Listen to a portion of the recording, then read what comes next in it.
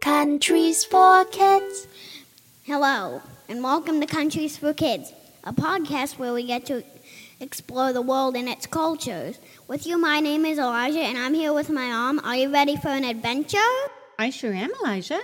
What country are we talking about this week? Germany! That's right. And Germany is interesting to us because I am half German, which makes you a quarter German. And I'm also super interested in World War I and World War II history, especially the aircraft and naval vessels. Germany was involved in both those wars. Before we get into the darker side of German history, let's give everyone a little background on Germany and German culture. I just looked it up, and Germany only became a country in 1990. Weren't you alive in 1990? Hey, Mr. 7-year-old, that wasn't that long ago. Yes, I do remember that. For a long time, Germany was split into two halves, East Germany and West Germany. And each side thought a country should be run differently from the other side. In fact, they built a big wall in the middle of the capital city just to emphasize how much each disagreed with the other side. Eventually, the citizens decided that they didn't like how the leaders were handling things, and they took the wall down themselves. So now Germany is one country again. There have been people in Germany for at least 600,000 years. The oldest Neanderthal was found there. And it was a loose confederation of tribes for a long time. Eventually, they coalesced into what you might have heard of as Prussia, and then, after Napoleon was defeated, it finally became what we know of as Germany. Elijah, can you tell our friends where Germany is? Germany is on the continent of Europe, about the 50th degree latitude, which makes it as close to the North Pole as Canada. So what does that mean? It snows there. In fact, the Bavarian Alps are known for amazing skiing and other random snow-related fact. The first known Christmas tree was set up in Germany. That's because the pagan religions at the time did not like the new religion of Christianity. So the Christians adopted many pagan holiday traditions in their own celebrations so as not to stand out and get in trouble for practicing their own religions. Evergreens are one part of pagan winter solstice traditions. Germany was the seventh largest country in Europe as far as land size, with the most people, 83.1 million people. That is crazy. Most people speak German, of course, but also at least one other language, and almost 30% can speak two others. And there are many dialects and minority languages, too, reflecting Germany's past as a confederation of smaller states or tribes. That's so cool. That also explains the regional differences in cooking, like bread. Germans love bread because rye grows better in the north and wheat grows better in the south. There's a huge variety of bread recipes. They're either all rye, all wheat, or some combination of both. The Germans love bread so much, there are over 300 official types of bread. They even have a bread museum that talks about the history and importance of bread in the region. Bread was so important to daily life that bakers were elevated in status through guilds and regulations. That their skill and expertise was recognized by the government meant that a baker could make more money for their family. Since you made some yourself the other day, can you talk about German bread making? I made a bread which is called Bauernbrot.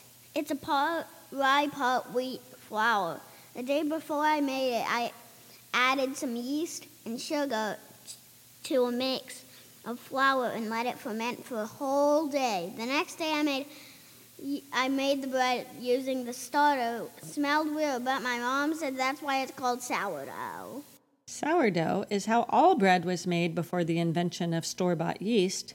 Closely related to bread is beer, and the Germans love their beer. The beer and bread are basically the same thing. They're made of grain, water, and yeast, but one is waterier. Yeah, and in some parts of Germany, in fact, beer is considered a food. The Germans have many beer festivals between March and October. The one in October is held in Munich, and it's called Oktoberfest. In Germany, you're allowed to drink in public, but no one throws their beer bottles in the trash. They always bring them back to the pub for their deposit or set them next to the trash so someone else can get the deposit. They also mix their beer with other things like sparkling water and juice. You haven't had beer, but what else have you had to eat that's German? We made Wiener Schnitzel. It's a pork pounded really thin and breaded. We also had Munster cheese. My dad also likes to make bratwurst, which is yummy, yummy. And hamburgers were invented in Hamburg, Germany. And you also love sauerkraut. It was actually invented in China, but it's one of the national dishes of Germany. Sauerkraut is important for maritime history because it allowed crews of ships to avoid scurvy on long voyages. Scurvy is caused by a lack of vitamin C, which is found in fruits and vegetables. Speaking of inventions, why don't you tell us about some cool German inventions? The Germans invented so many things. The oldest musical instrument ever was found there. It was a flute. It was 42,000 years old. That is so crazy. The printing press was also invented by a German man called Johann Gutenberg. And since then, paraffin wax, pocket watches, calculators, TVs, the Walkman, and LCDs were all invented there. They also invented Fanta when they couldn't get Coke during World War II. That sure is resourceful. One other unique thing about Germany is the Autobahn. It's a freeway with no speed limits. You just go fast or slow, as you are comfortable. And despite that, it has a very low crash rate. Unbelievable. Another cool thing about Germany is the prison system. There was no punishment for trying to escape. They were viewed as a natural human instinct. That's right. And they also have a graduated system leading up to release with lower and lower security until the final stage where they can come and go as they please, supported by social workers and therapists, so they have the best chance of reintegrating into society. Germans today are known for being smart with their money. Yes, unfortunately that came out of necessity. They had a bit of a rocky history in the beginning of the 20th century. Yes, they got involved in World War I and took land from other countries. When they lost, they were forced to make payments to the people they had harmed.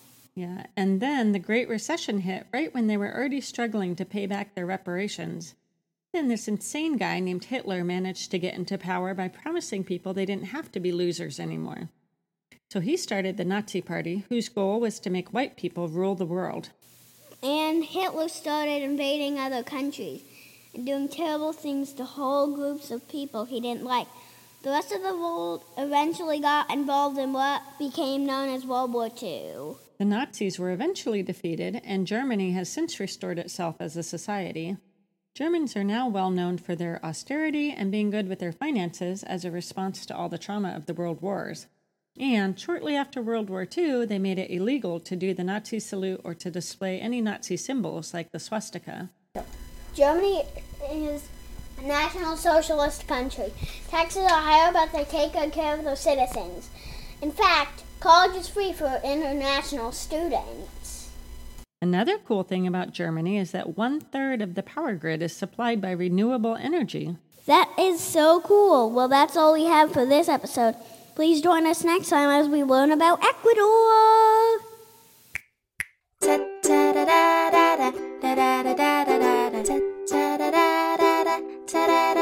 Countries for kids.